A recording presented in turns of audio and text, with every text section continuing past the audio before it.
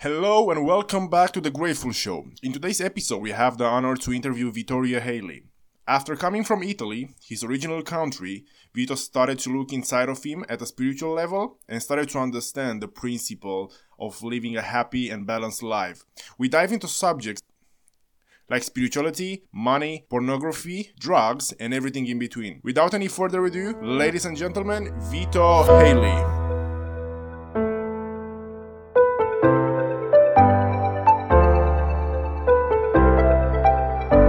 Welcome back, ladies and gentlemen, to The Grateful Show. And in today's episode, we have the honor of speaking to the one and only Vittorio Haley. How are you doing, man? Hey guys, hey, really good to be here. I'm actually great. How are you guys? We are awesome, despite all the Really difficulties we've been facing the last couple of weeks. Just trying to be productive in all these days because it's really easy to actually get caught in distractions. So it's better to actually work on yourself during this period.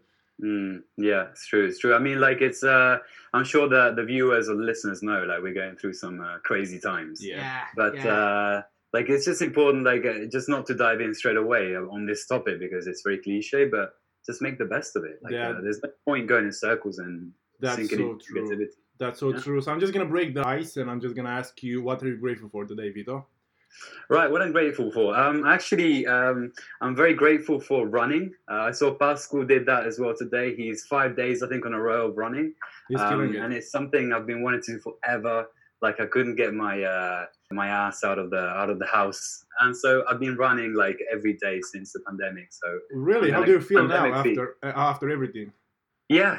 So like it's like it really resets my mind, and like there's a goal, there's a beginning, there's a middle, and at the end. Yeah. And that's what keeps you healthy, right? Yeah. That's I'm very grateful for that. Yeah, definitely.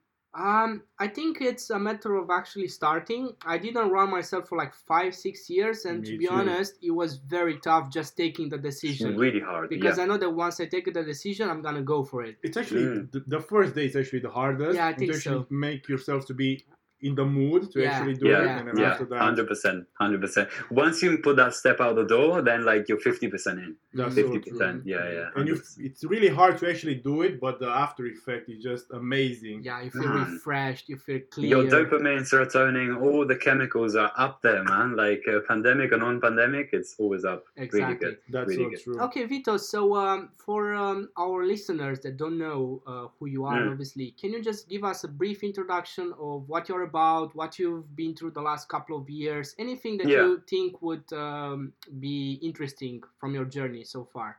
Yeah, so basically what I do right now is I'm a media and content creator, so I do both videography and photography. And the thing is, it's been like most of our creative careers, it's been very up and down. It started at uni with animation, so nothing to do with it. I came full of excitement, enthusiasm, and then you realize it's not really your cool. It was something that I liked. So I started working at the Apple Store as a genius, repairing all those phones and Macs and getting kind of insight in technology. And from there was an explosion around 2016, 17 of everyone was a videographer. Yeah. Like in 2012, everyone was a DJ. In 2016, 17, everyone was a videographer. So that's when you started as well? Yeah, especially videographer. And I just was looking at videos online, and then I was like, hey, this is pretty awesome. And I thought, why not make a career out of it? And I invested all the money that I made at the Apple Store, which at the time was quite a lot. Like thumbs out to Apple, they're a really amazing company to work for. And after that, I just invested in equipment and just went for it. I went for it like a crazy maniac. Like I didn't look back. I quit my job. Oh, really? What I did is basically I attacked every business that I know and just said, hey, do you need a photographer? Do you need a videographer? Do you need this? Do you need that? Just pressing. Was it hard for yourself to actually quit your job and do something for yourself, to be like a self-employed? Yeah, how was the first period, like the transition as they call it? The thing is, I've never been comfortable being comfortable. I know like everyone says that nowadays, but like if there's a line that I feel like it's a bit too easy, something's not right. Like there's something especially that needs to kind of give me that pepper. And especially at our age, like below 30, you cannot rest like and just like chill work-wise. I find you always got to push it. Yeah, like it's important. So I felt that I was getting stable. I would get up at the same time. I'll go to work, I will have my schedule, eat the same stuff. And it was getting boring. Like, Yeah, it was really good. very repetitive. Yeah, repetitive. And there's so many people out there, like, bless them, because without them society wouldn't work. But there's so many people working in that cog, and I felt like I was getting into that cog and I needed to release. So it was good. It's really good. To say that we need to mention that there are actually people that find that interesting and exciting, and it works for them. So I used to judge them like, how can you work a 9 to 5, like, because I do kind of the same thing as you do, and obviously looking at normal people, like normal schedules, I'm like, how can you settle for that? But like some people are generally happy with They love it. Yeah, they love it. They love it. Absolutely love it. But sometimes they actually don't know that there's something better for them as well. More. Yeah, exactly, because they didn't have like the opportunity to actually get that knowledge. Maybe they were not like into the right part of the society. Maybe like their family didn't help them that much, so they didn't have like, that knowledge, so they can actually get access to that information to actually do something. That's very true. I mean, for me, I think it's like a combination, a cocktail of really lucky ingredients. First, how you're raised. Second, like your mental kind of hunger, like if you want to kind of stimulate yourself mentally to broaden your kind of your mind. And third, like if you're actually physically lucky, like if you manage to meet the right people, if you manage to have a certain self characteristics, like personality wise, it's a pretty special cocktail. And I don't mean to say that I got lucky with that. It's just said I grew up in a way that kind of made me see the 9 to 5 job as like, that's not my thing. But as you said, like I know people, my flatmate, he works in JP Morgan in the city, gets up at 7 every morning. He's out at 7:30, no breakfast, straight in, comes back at 8 every day. And he loves it. He comes back with a smile. He's always like cheerful, makes a lot of money. And that's how he is. But that's not me. Like I can't do that. I can't do that, definitely. Right. So what's the next step for yourself then, in regards to your career and more your personal life as well? Well, to be honest, the thing is, I'm realizing more and more that a career is just like a bridge to like your own happiness. Like it can't be that the career leads your happiness. Like your happiness has to come beforehand, right? And the career is one of these ways to achieve that. That's so I'm thinking this period actually of pandemic is very important for me, because I'm really reassessing who I am, what I'm working towards, my goals. It's like back to step one, and we're all in the same boat. That's like so true. From Will Smith to like Donald Trump to me, like we're all like in the same relatively similar boats. And that in a way is very reassuring, because there's kind of this society that's built kind of in a pyramid mode, and you think, oh shit, but like I'm not there. And that always bugs you. But now like we're on the same level, and it allows me to really relax and think what I want to do. I think that's very interesting that you pointed that, because when I think about that back like 6 months ago, it's not necessarily that I would see somebody on the street and be like, oh, that guy is rich, that guy is better than me. It would usually be from social media.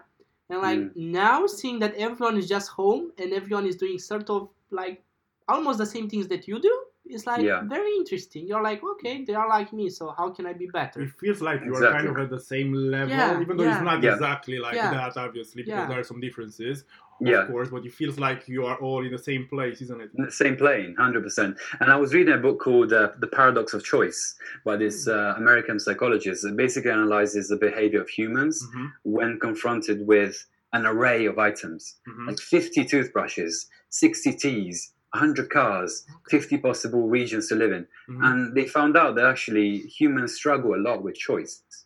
Like there's so much choice in the 21st century for humans compared to people in the mid 50s, for example, in the mid 20th century. That is too much. Like I know it sounds counterproductive. Everyone should have every freedom possible, but mentally the brain's not ready to have that whole array of choices. You could be anyone, which is great. The philosophy is great. You can be anyone you want. But a certain kind of channel to which you can kind of concentrate and focus your mind on, that's where you maximize your potential. Exactly. So maybe that's why like lots of successful people, they are actually wearing the same clothes all the time, because they're actually not willing to make that many decisions. And when they actually take a decision, it's actually going to be very important. I just want to note something very funny. I think, when was it? Like beginning of this year, I realized that I was not necessarily spending too much time with my haircut, but like I was like it doesn't really matter, does it? No, okay, I'll You just cut it all off. Cut it just short. And like, it's just good. one less decision that you have to make daily when you think about the way you look. I'm like, I look the same. Like, even if I wake up or go to sleep, like, my hair is the same. Yeah, exactly. It's just in your mind, isn't it? Yeah, exactly. And it's the same with, as you said, clothes. It's the same with having, like, sort of a diet. When I say diet, I don't mean like you have to eat certain foods. No, I mean eating kind of the same things every time. Yeah. And that can get boring for some people that don't have a purpose. But if you have a purpose and you're already spending a lot of time on something, then you might as well invest more time in that something. 100%. It's a bit like I was very attracted when I was little to the Shaolin monks. I don't know if you guys, they these kind of extreme kung fu masters with incredible mental rigor, and they're all kind of conformed. They shy away from physical decisions, the hair, the body, the actual clothes they wear, the rhythm of what they eat. And you would say, oh, it's boring, but they have such a big purpose, like connect with God, or like through martial arts connect with God. That who cares about what you dress, who cares about how you look? Exactly. Yeah, it's pretty special. I think there was there's a nice thing to point out. Obviously, you are very familiar with the whole industry, I could call it, of meditation, the whole movement of meditation. Like spiritualism and psychedelics and everything? Yeah, not necessarily that. We'll dive into that later. But I was on this app called Headspace, which I recommend to everyone who wants to start meditating. Yeah. And I think once a week or when you finish or start a course, they show you some animations that basically explain you through visuals what this lesson is about, what you are supposed to be learning. And there was a very interesting one that a friend sent to me. I didn't get it on my account. There was this normal guy, let's imagine like a basic guy, who was very insecure. And he was trying to hide his insecurities by getting into like this mechanical robot. So he was getting inside that robot. Oh, that one. And nobody else could see his true self. And he was showing something else to everyone, like he's this strong robot, and everyone was respecting him. But they were not respecting him; they were respecting his mask. So something happens with this robot, and he needs to live it. He needs to basically live on his own. And it was very uncomfortable for him at first. Everyone was laughing at him, and then he moves. It's like an animation, and then he starts accepting himself. And once he starts accepting himself, there are people that are like still laughing, but there are also people that love him. Obviously, it's very hard at the beginning, most probably, to actually accept and understand who you truly are. But after that, it's gonna love. It's easy. Yeah. 100%. That's a very good metaphor for like a lot of things. But like I think especially it's about acceptance and like not living into like a toxic environment with yourself. I completely agree. That's a very beautiful image. I think like one of my goals in life is to kind of understand really who you are. I know it's a very kind of filmic sentence, but it really is true. And do you? I think the thing is, a very hard thing for me to do is to actually be myself fully, because when you're not, you're more likable in general. It's very easy to be likable in general. It's very easy because it's a very immediate, superficial contact with people. Whereas if you're yourself, there's going to be people that kind of hate you a little bit, kind of like you and love you. It's very kind of different and distinct. Whereas if you're kind of faking a little, it's very subtle, the difference. And I think the more you're yourself, the more you realize that people accept you more. And they kind of verify who you are in return. Like if let's say with me and Pascal, I'm myself. He sees that I'm myself, and his seeing that I'm myself makes me realize, oh shit, I'm myself. It's like a mirror. You see yourself from other people. Exactly. It's I find it very interesting. I really love how you put it into the perspective. I never thought it like in that way, but it's actually really nice to make your image in your head, like you said, with a robot, because you liked it. And I want to point something out as well, because then I'm gonna forget. It's also about, as you mentioned, trying to fake everything a little bit. I think it's more of a Western culture. In America, they tend to do that. But I think it might benefit you short term, but long term, I think you will attract the wrong people and the wrong vibes around you, and you'll never be yourself around those people. So you'll probably never fully enjoy being with those people, impossible. and you'll be like, "What's wrong with me?" Like, everyone is so like this, but you attract them. You being like that attract those people because they are the same as you are. Exactly. Yeah, obviously we are 100%. different with like the family and maybe with our girlfriend, and then with the people that actually we don't know. Obviously we are different. We have like different faces because we can't be exactly the same all the time. Yeah, we have to act on like emotions a little bit. Yeah. But generally you have to be exactly how you truly are inside of you. But I think like also like if you fake it, like I think the mind is very conditionable, right? So if you keep on faking it, or even if you keep on saying lies, even if you know it's a lie personally, your mind has a bit of a hard time distinguishing between the lie and the reality, because you project that reality by making a lie. You're warping reality, like it's something that's not, and then your mind gets used to kind of being that. And then people struggle with identifying themselves. So who am I? Like, why am I not happy? Because they keep on faking it and keep on lying and keep on like, and then you lose track of your mind and who you are. I think it's important to be in tune with it. That's so true. Yeah. What experience are you grateful for the most? I'm going to go full kind of esoteric. I'm going to go like that down the spiritual route, but it's true. A very beautiful thing is when I was little, I used to go to India a lot. My parents met in India. And since then, I've been going like every 1, 2/3 years. And although like I was brought up in a Catholic environment, like Italy is very obviously because of Rome, very Catholic. There's a church. Of course. I never kind of identified myself with it. Actually, I got more distant from it. But at the same time, we connected with this. We call him like it's like a guru, and I'm not like a pro kind of. I don't want to kind of elevate people more than what they are, but he's a person that basically is the best at what human beings can be. Like he's the kindest, the most open, the most peaceful, the most patient person. So basically we met this person in this beautiful little temple in the desert, like very kind of weird setting. And I'm very grateful because whenever I have a problem or whenever I have a period in the future, if I do, of like stress or detachment from this, I can go there. Like it's like this whole beautiful world in a little temple in the desert, and just like bring my books, do my meditation, switch off the phone whenever I want, without calling, without doing anything. It's beautiful. It's beautiful to know that you have like a backup where you can take a flight and escape and leave this world and enter another world. It's incredible. I'm very grateful for that. What would you say has changed since you've been to that world, which is different? What do you mean, like from inside me? What has changed? Yeah. The thing is, I find that there's a certain distance, like there's kind of like a privacy bubble that people have in the street when you meet them. Normally, like we're very defensive. We're like 8 billion people. We can't always be open. We suffer. But like when you go in places like India, that privacy bubble is shrinked a lot because there's sufferance and there's people that are in pain. And when there's pain, people come together. We see with the coronavirus, like in Italy, people are talking from the balconies. Yeah, like it brings people together.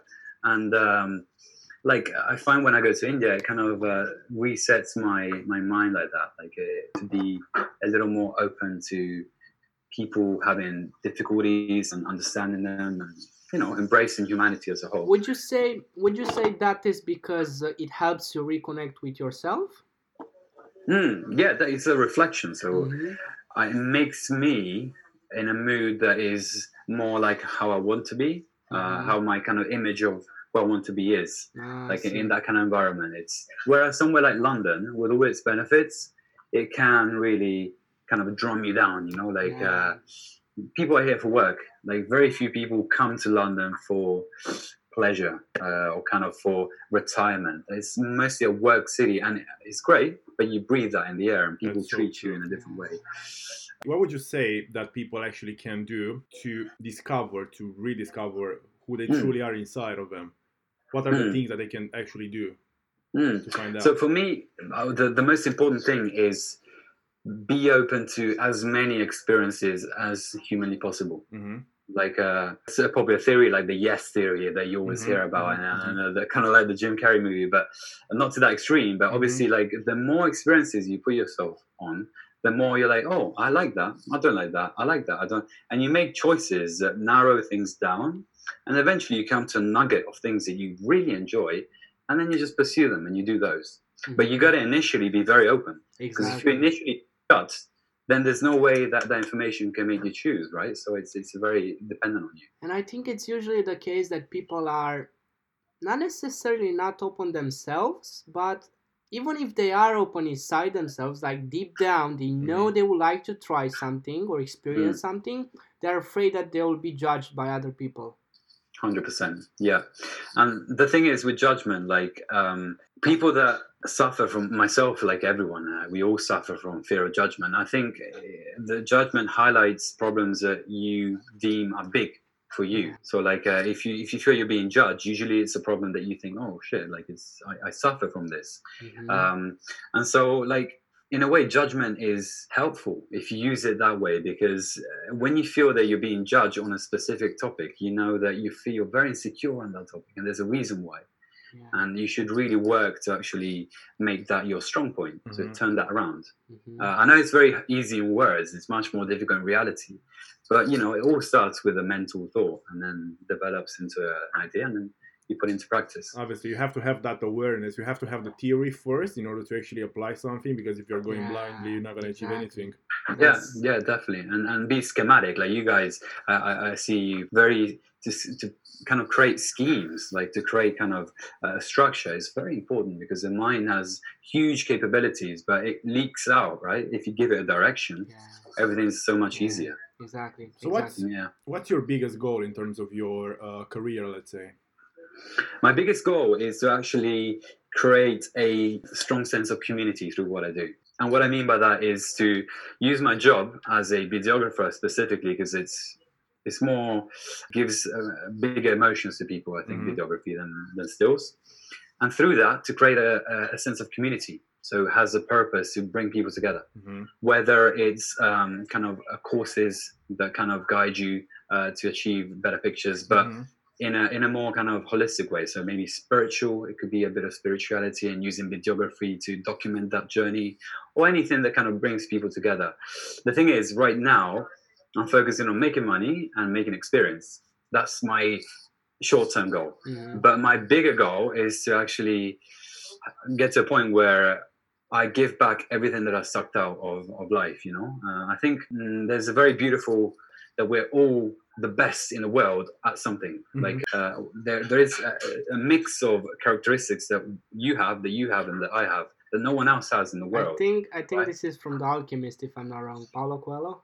It might be, or from that Indian philosopher. It's a beautiful sentence, and I think why we are here, like in a bigger scale, is because we got to give back. We got to be a community. Like we got to literally, even if it's a small thing, where we got to leave a little mark in the world and say, "Hey, I've been here. I've given back to the world, and not just suck out." Right. So, would you consider immortality as being something selfish? Like, let's say you could live forever. Would you consider that being selfish? I think it's more than selfish. It's a little dangerous, I find. Like, for two reasons. One, because you'd have an initial separation, again, even stronger between the rich and the poor. Like, super big kind of separation. To the point where it's life and death. It's not just money anymore. It's like who lives and who dies, which is morally completely fucked up. And the second thing is that you're playing with the rules of nature itself.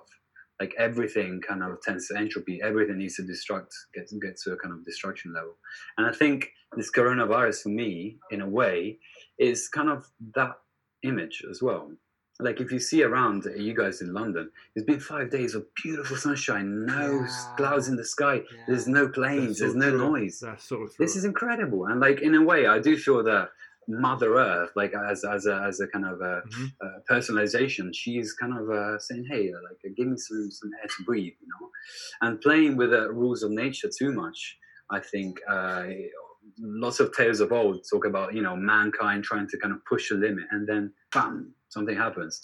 I wouldn't personally go there. I think the world is beautiful how it is, and enjoy it how it is. Yeah, I think this is like spiritualism in a nutshell, because you mentioned monks earlier on. I'm sure that there is no monk that fears death, and I think that all of them see death as like just part of the nature, part of the life, part of life, or just a part of the whole process of the universe experiencing itself in a way. 100%. I mean, we are energy. Like energy is second law of thermodynamics. Energy is not created, it's just transfer from A to B. Like there's the same level of energy in the universe. I mean, like we are part of that energy, right? So like dying is just a transfer of energy from A to B. Where it goes, who knows? But like I think for me it's a journey. I'm not definitely afraid of death. Like I really am not. I'm not just saying it to be cool. Like I've never been, to be honest. It's very interesting you said that. I'm not sure, you might be aware of this. I think it's a quote, a saying. There is like, each person on earth, each individual has two lives. And the second one starts once they realize they only got one life to live. That's a really good quote. That's really, really interesting. What's your take on that? I mean, the thing is to try and get to that stage as early as possible. Because I know quite a few people that get the kind of hammer on the head around 50, around 60. And as beautiful as that is, because they still got the kind of wake up call, it's important to work on that ASAP, because time does fly. Like you realize now in these days where we have so little to do, time really stretches, days seem so long. But as soon as this is over, we're back in the loop again. It goes so fast. And to really kind of work on what counts, which is, in this case, really experiencing life. I would even say the purpose of life itself, to learn how to experience life. It's one of the beautiful things, And like, there are several journeys that you can undertake in life, or the career, the love life, entertainment, but to actually manage to enjoy, as cliche as that is, literally you see everyone on Facebook and Instagram, but it's so hard to do.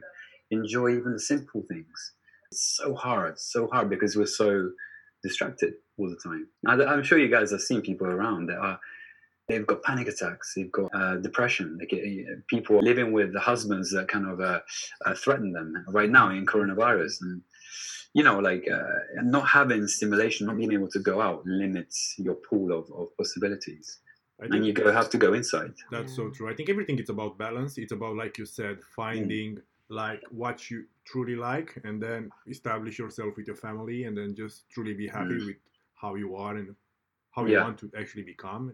But I think before, you mentioned family there, and I think before anybody could even think of a relationship, not a family, they have to sort out themselves. And to love themselves. Yeah, because if you are, excuse my language, but if you are fucked up, well, you might as well fuck up another person, or end up being with another fucked up person, and you two are gonna have a fucked up family. As sad as that sounds, that's what happens with a lot of people. And then it's just like a butterfly effect, because your children will be the same, and so on and so forth.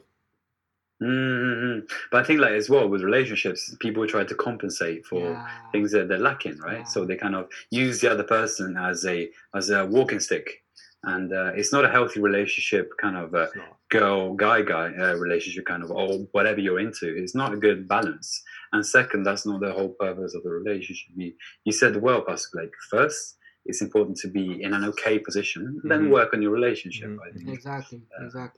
And I think a lot of people lack the awareness when it comes to the things that they do to fill up the gap. And I'm not sure whether that's too deep, but I feel like there are a lot of people that tend to judge others for the way they are living life, whilst not being able to identify how they live their life incorrectly as well. And I can give you a very good example here is people that have an unhealthy life and like drink alcohol, criticizing athletes that unfortunately need to take enhancing drugs in order to perform at a high level, and they call that unhealthy. Which in reality is kind of the same. It's a bit of a paradox, I think that's definitely a human trait. Like it's normal, and in a way I think it's understandable as well, because there's a lot of self-judgment, and self-judgment is the harshest of judgment, right?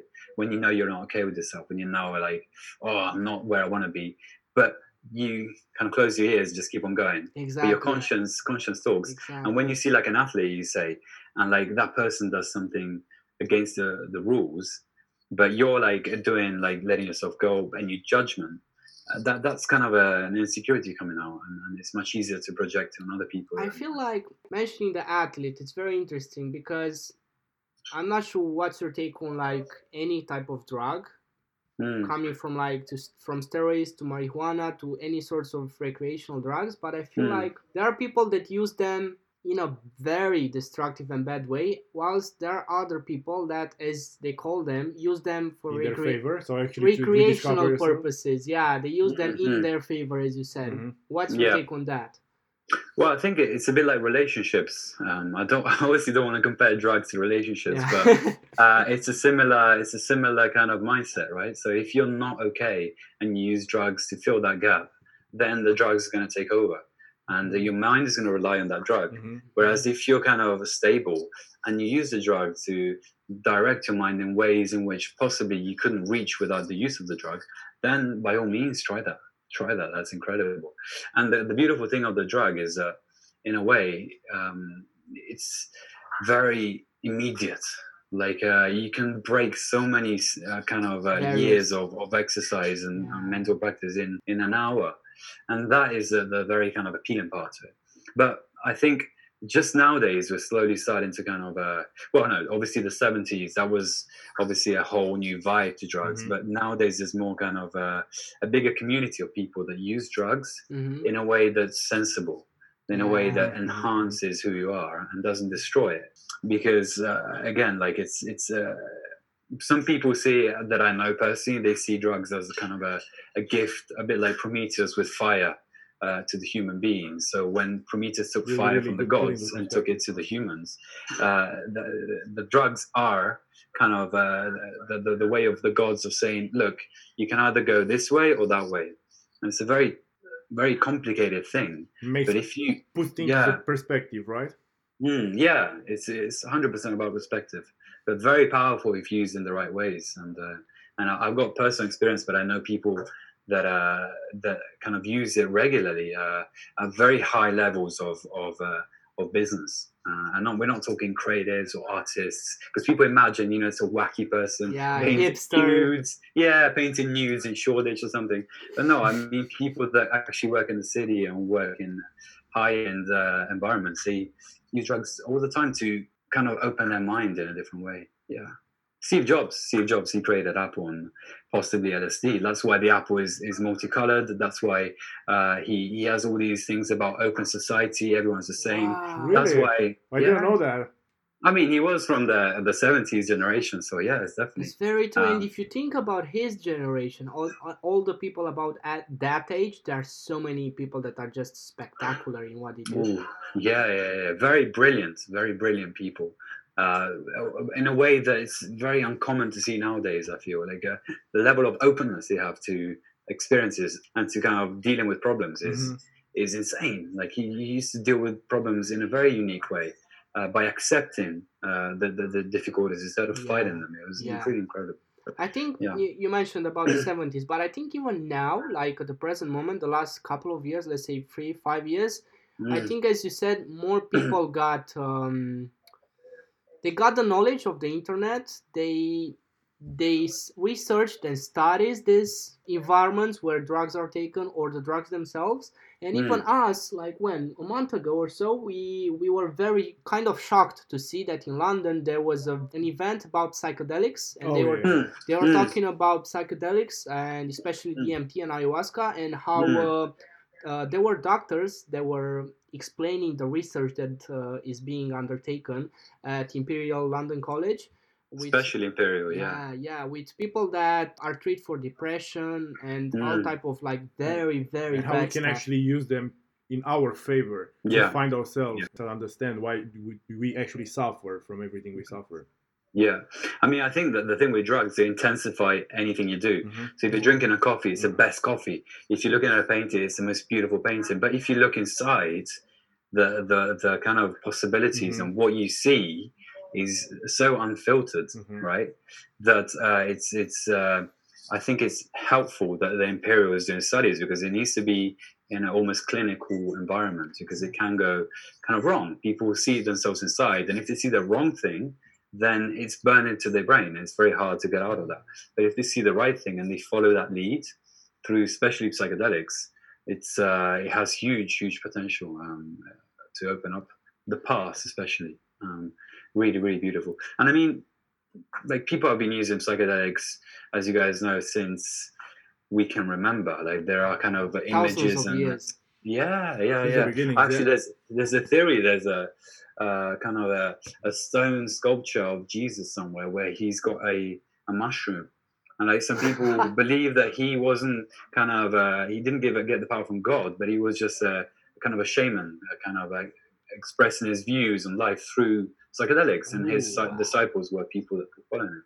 So I mean, that's a plausible theory, and kind of is, because I don't know what's your take on religion or spirituality, but most probably, in my opinion, actually, and most probably yours as well, by actually trying all these different types of psychedelics, you actually, in a way, connect with the energy that surrounds us, and you actually find yourself into that deeper level of spirituality as well. Yeah. I mean, like, one of my strongest I do strongly believe that, like, a big no from the state in drugs is because if you give access to drugs to people, there's a level of unpredictability that fights the whole system that's been carefully crafted for years and years. And so if people are very strong individually, and they have this huge say and this huge presence because they believe in themselves and see this huge vision, then it's hard to sell them shit. It's hard to kind of package them. And as harsh as that sounds, it's true. Like, it's 100% true. It's very hippie, but the hippies had a point. They really did have a point.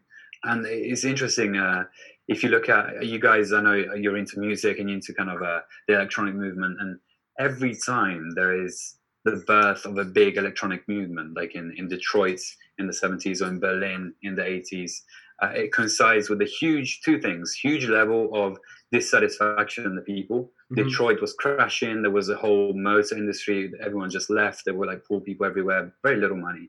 People started to make this hardcore music, and that's where techno was born in Detroit.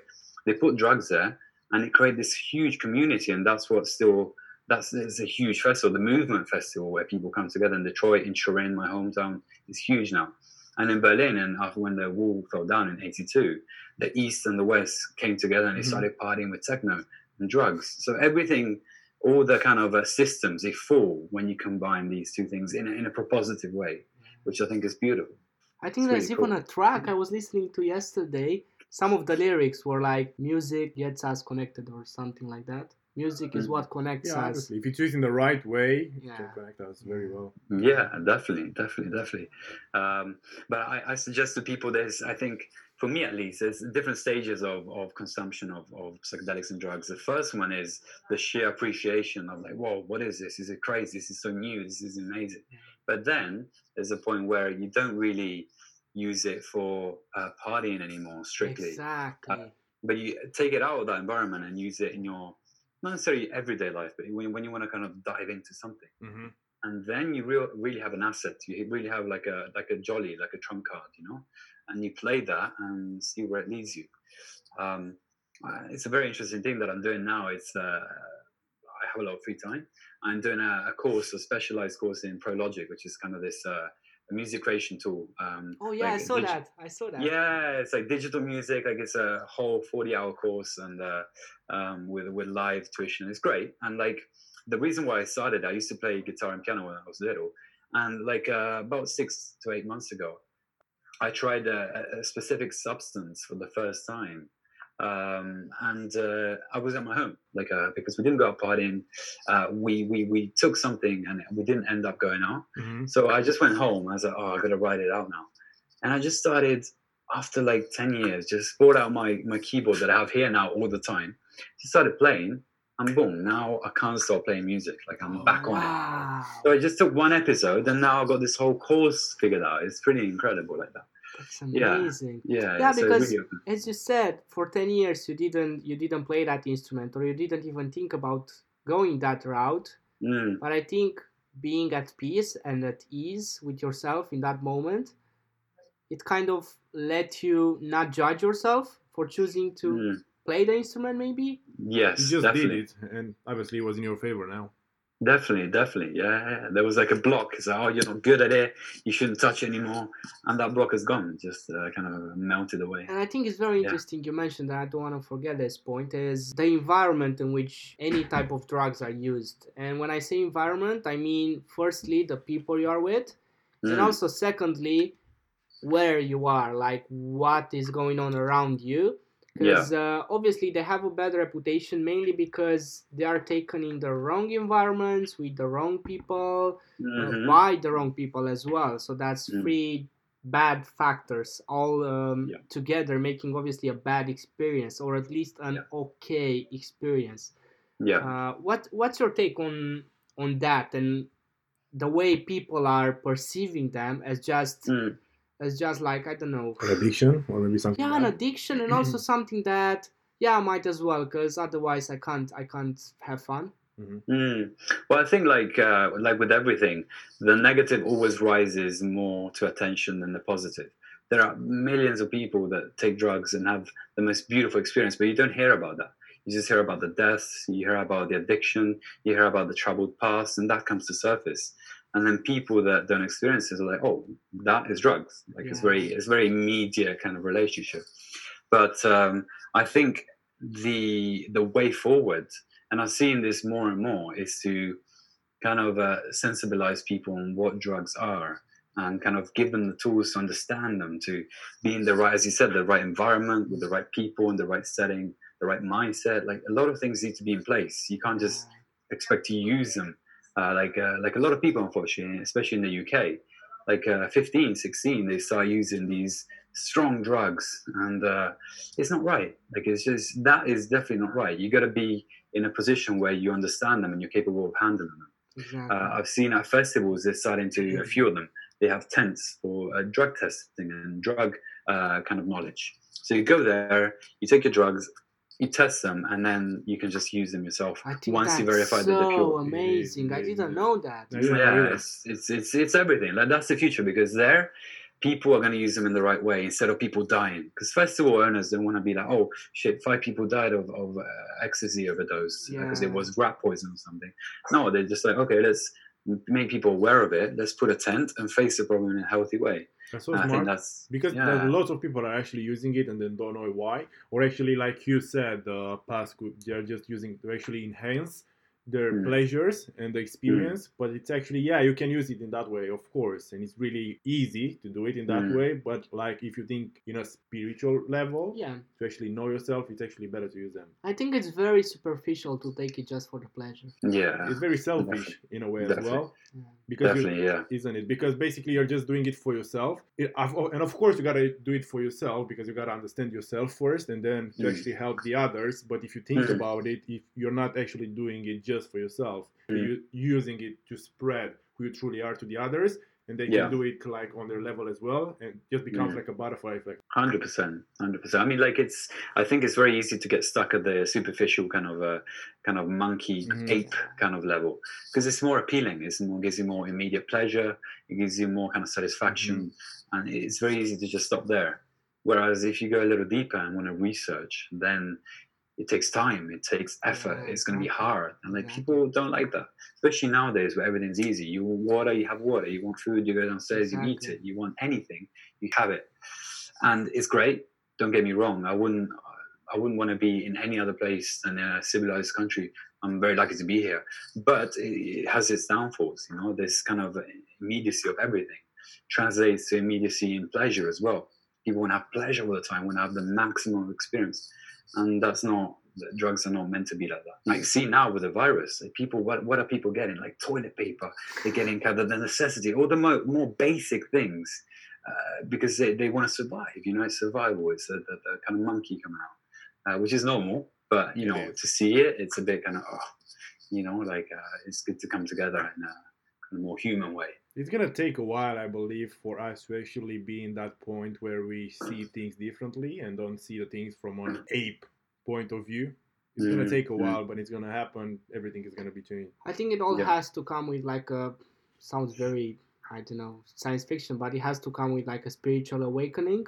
As long as you don't go inside, you can go outside as much as you want. You'll not find yourself. Like Look, the best example is the already very well-known movie Wolf on the Wall Street with Jordan Belfort and his real life experience and what happened with him and drugs and basically pleasures and addictions that he chose mainly because he didn't really know what to do inside with himself. So he just chose this as an if like a validation tool, as if like, what, do you want to add something? Yeah, actually to replace something that he was missing, isn't it? Yeah. 100%. There's another movie very similar with Jonah Hill as well, Raw Dogs. Don't know if you've seen it. It's very similar, but real story of two arms dealer. They used to kind of sell illegal drugs, arms, so guns, all sorts of arms to the Pentagon, because the Pentagon at the time used to buy their arms from independent sellers, so it wouldn't be kind of approved, and they used to kind of source these illegal arms from Afghanistan, from kind of Albania, really dodgy places at the time for the environment they were in. And then they were pulling the cord, and eventually they got greedy and it snapped after taking drugs and, prostitution and kind of stuff. Very similar.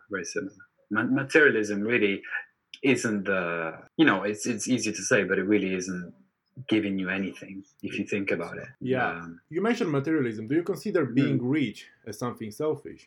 I really don't think so. I think how you perceive your richness, that's the key. Like, it can be very selfish or very kind of selfless. If you're rich let's say in a Bill Gates, everyone knows what he's doing for the world in a Bill Gates way, then that's not selfish at all. And he's one of the richest people on earth. He is, yeah. The way he's using that money. There are people that treat money as a way to boost their ego and to feed their kind of inner demons almost, and that's really selfish. I think like money, like energy, needs to kind of have a flow, be exchanged. That's how people can survive and cope probably. And people that tend to kind of hold on to that money too tight, they don't allow the free flow of energy, which is money in this case. That's so interesting. I never thought of it that way. That's actually really interesting. Yeah. I'm still thinking about it. Yeah, it was I can't remember, Narendra Modi, maybe the Indian author. I can't remember his name. It's this really cool book, The 7 Laws of Spiritual Success, by this Indian philosopher. Very short book. It takes like 40 minutes to listen to it on an audiobook. And 7 steps to live life in a more spiritual way within the contemporary world. So not give up, be like a monk, but not even be like one of the oligarchs. Like a way in between, to coexist in both. And it's very, very interesting. That's where I read that thing about money. Money is a bit like energy. It has its kind of negativity, its positivity. Depends how you. The fact that a lot of people see money as the devil's eye or the root of devil or something that has to do with evil and with negativity and with all that is bad. Yeah. But I think personally, I see money as a tool, as you said, as energy, and all that it does is just showing who you truly are. The more money you have, the more you are going to express who you truly are within yourself. Yeah, with money. And by buying cars, by doing like bad things, prostitutions, or harming other people, or doing all sorts of bad stuff, it's not the money that made that happen. It was you. It's very true. It's very true. Although I have to say that, like, I don't think the responsibility, although it's the easy way to see it, I don't think the responsibility is entirely due to the person itself. Like, it's the whole environment built around money. So true. Yeah. That is incredible. Like, if you think about it, like, who invented, I'm sure there's not one person, but the whole system in which we live through money, governments, states, this whole system that we created is not real if you think about it. No, it's not. It's just names, and someone decided that it is that. What is France? What is Germany? There's no borders. It's just a piece of land. Just in our mind, just like to actually make us live in a certain order. Yeah, exactly. Like we are playing a game. We have currency. We have all the things that Monopoly. we need in order to be able to play it's like the a real game. life Monopoly. Yeah, 100%. And like, it's easier to live like that. I have to say, if there was chaos, there was no ruling. Exactly. It would be bad as well. But in this way, like, there's a whole system that we don't feel, but is always there, of like judgment, of like things that are good to do, that are bad to do. and that influences your choice whether you want it or not. So yeah, it's a whole big system to almost fight against on your own, and it's all driven by everything around us, from like advertisements to like hip-hop music to everything that is labeled, to media, Internet. to news, to the internet, to absolutely everything. And I think that we get introduced to this in the first 7 years of our lives, during our childhood. And afterwards, even if you are aware of some things, it's really hard to do something. Very hard to change. So hard. They're so rooted inside you. It's really hard. I mean, I think it's appropriate to say, and I don't have any problem talking about it. Since a very young age, because I'm a guy and I was exposed to pornography so early on. This creates a very early dependency, and it activates certain parts of the brain that you see sex in a certain way, you see other people in a certain way, and it gives you big rewards. And you don't realize that, it's nothing. Like many people with cigarettes or alcohol or food. Any type of addiction, yeah. And you realize that after a while, it's taken away so much from you.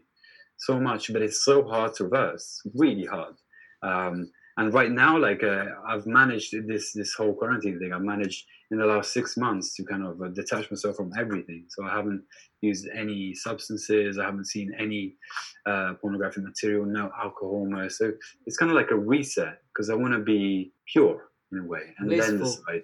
Yeah, exactly. It's very interesting. We started touching on this topic because I don't know, you might be aware because you are from Italy, and I think you saw already that the PTube, the big PTube on the internet, the biggest platform for pornography, basically offered the whole country free premium membership. Premium, yeah. It's I mean, it's part genius, part kind of catastrophic. I think from a marketing perspective, it's amazing. It's really absolutely brilliant. Really but like from an impact perspective, I think it's like, I don't want to say demonic, but like it's doing so much harm to those people. Even very people that reckless, very reckless. Even people that are actually not using the actual site, just the thought that it's free, you're going to be willing to use it. Yeah. It's very dangerous, and I mean, like, in a way, it would be much better to not have that. And I understand people that are on their own; you got some basic human ape needs, of course, but I think they're. The impact on a whole nation that you have by doing that is pretty big, you know. Who made that decision to allow that? Like obviously doesn't have any consciousness, any awareness of what we're talking about. So I think it's very misunderstood. Like I feel like it's very underestimated of how much of an impact it has, especially on teenagers. And I can talk from experience. I don't need to talk about facts or anything. I can talk from experience. Almost all of us, I believe. And from like a very very small age. I don't even think I mentioned this on the internet, but I don't care. From a very small age, I've been introduced to pornography, and I firstly saw it like a kind of way to discover myself and my sexuality. But afterwards, obviously, it dived into like a very subconscious need and an addiction. And I think it was probably the worst thing that happened to myself during my childhood and my teenage years. It's happening to all of us, but we don't realize it. Yeah, and it does kind of stimulate the brain in a way that is unhealthy, completely unhealthy. Absolutely. It kind of hacks the reward system every time. And the thing with porn is, it's not like drugs that there's a limit. You're like, oh shit, like that's enough of this drug is going to completely mess me up. With porn, you can go on for hours. Exactly. And so the damage you do to yourself psychologically more than physically is incredible, really incredible. And like, again, like we get addicted on so many things, so many little things, like again, technology, pornography, food. And I'm slowly getting away from one at a time. I'm facing them one at a time, like that check. And slowly I'm regaining possession of myself. Without any external kind of, I need to fulfill that need. No, I don't need that anymore. It's pretty very zen. Yeah, you start getting used to the fact that you don't need it. You don't need it. You really don't. It's hard to retune yourself, but we got this. We're on it together. It's really actually easy to go into a bad habit because once you created a bad habit, the next one is gonna follow, and then the next one, and the next one. And talking about this, what would you think that are, let's say, 3 habits that actually people can adopt to influence their life in a positive way? Okay, so the first one that I do is to actually get up early. And I know this is a very simple one, and I myself haven't been doing it that much lately, but it's fine. Like, I'm not one of those people that needs to be excellent all the time. There are times where you can kind of rest a little. So you're aware of that? I'm aware of it, 100%. And the level of productivity and of free mind that you get from waking up at an early hour, even on your days off, and that's the hard part. Especially on your days off. Especially on your days off, it's pretty astounding. And that leads on to a second thing, and it's to actually cultivate things that go beyond your sphere of interest. And I'm very lucky in a way, because I was brought up with music. I know my music, with media, with kind of production of content, creating things. And I think people need to feel that they're creating something. Yeah. If you're working in a bank or in a kind of a food store, although it's incredibly useful and you might feel fulfillment from it, you still need to create something exactly in your own little sphere. And that's really beautiful, where it's learning kind of a new skill. It's a classic. Everyone says to do it, but if you do it, the benefits are huge. And you can use that time that you gain in the morning to learn that.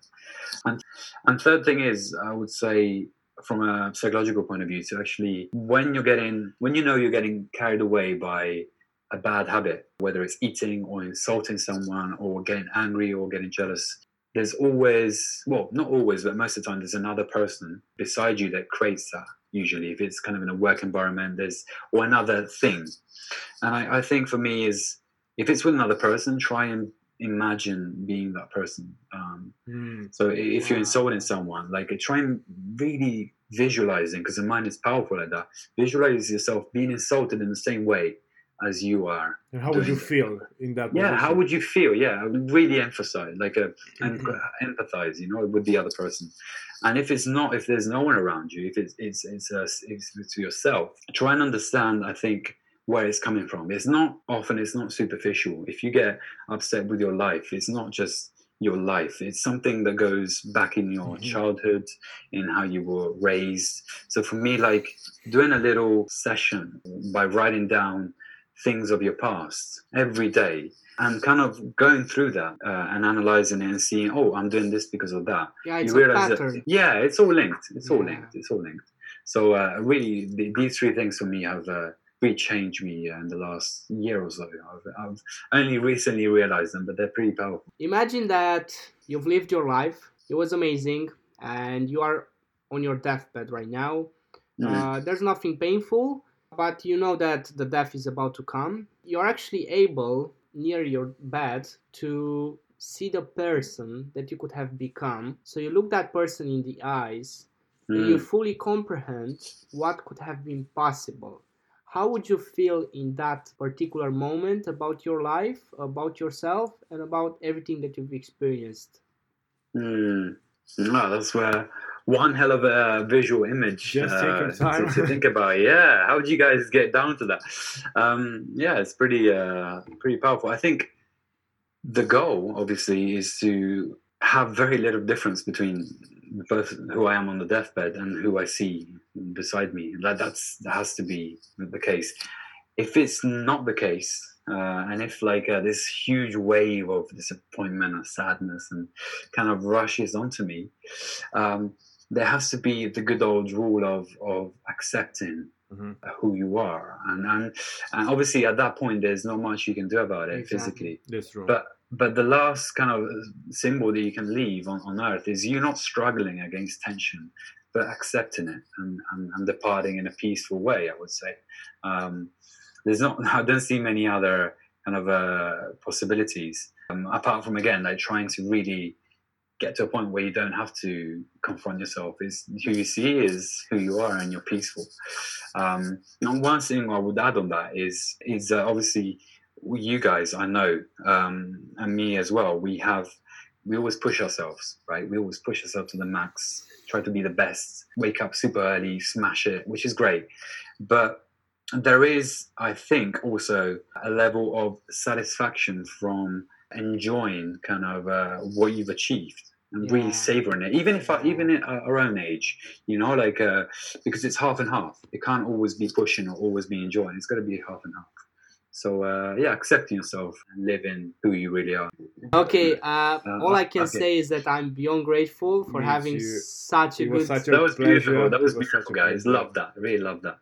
Didn't expect much, like as in like it's just a podcast, but man, like it really brightens your mood. You guys are amazing. Thank you very much. Well. One last thing before we wrap up and our audience can take a hold of you. Yeah. Take your time once again and tell the audience what it is that you do. How can you help potential people? And where they can find. Yeah, so I create media, I create content for any sort of business that needs content. So everyone apart from in this period.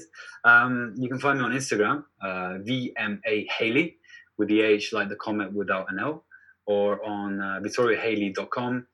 And like Pascal, I create content. So if you need any of that, or if you want to talk about anything creative as well, just for a coffee as well, just to meet, just to exchange ideas, happy to do that. Amazing. Brilliant. Thank you very much, Vito. Our pleasure. Thank you, guys. Thank you so much for tuning in, guys. And as always, stay grateful. Thank you very much. Stay grateful. Cheers. Thank you, guys.